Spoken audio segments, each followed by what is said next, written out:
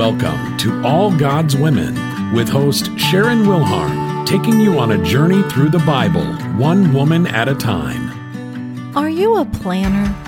Do you wake up each morning making a list of all that you hope to accomplish that day? Do you have a plan B or C or a final option for when none of your best laid plans turn out the way you'd hoped? Sarah had personally witnessed the hand of God at work in her life. She should have known that she could trust Him. But as her hair grayed and her body slowed down, Sarah let her fears get the best of her. Had God forgotten them? Maybe they had misunderstood God. Apparently, they needed a plan B. Sarah was far too old to have a child. If Abraham was to have his heir, she'd need to take matters into her own hands to make it happen. In her fear and lack of faith, Sarah stepped out on her own, devising a plot that was to have eternal consequences. Sarah presented her slave girl Hagar to Abraham so that he could have a son through her.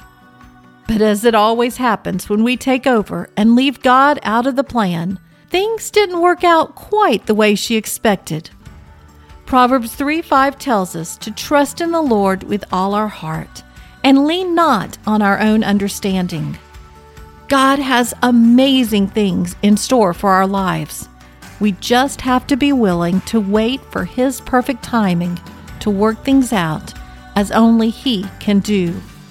His way is definitely worth the wait.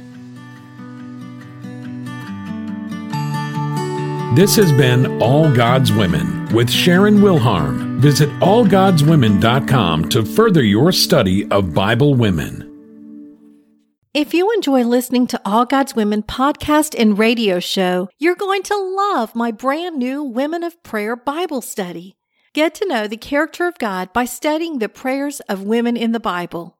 Grab your copy today, available in paperback and Kindle.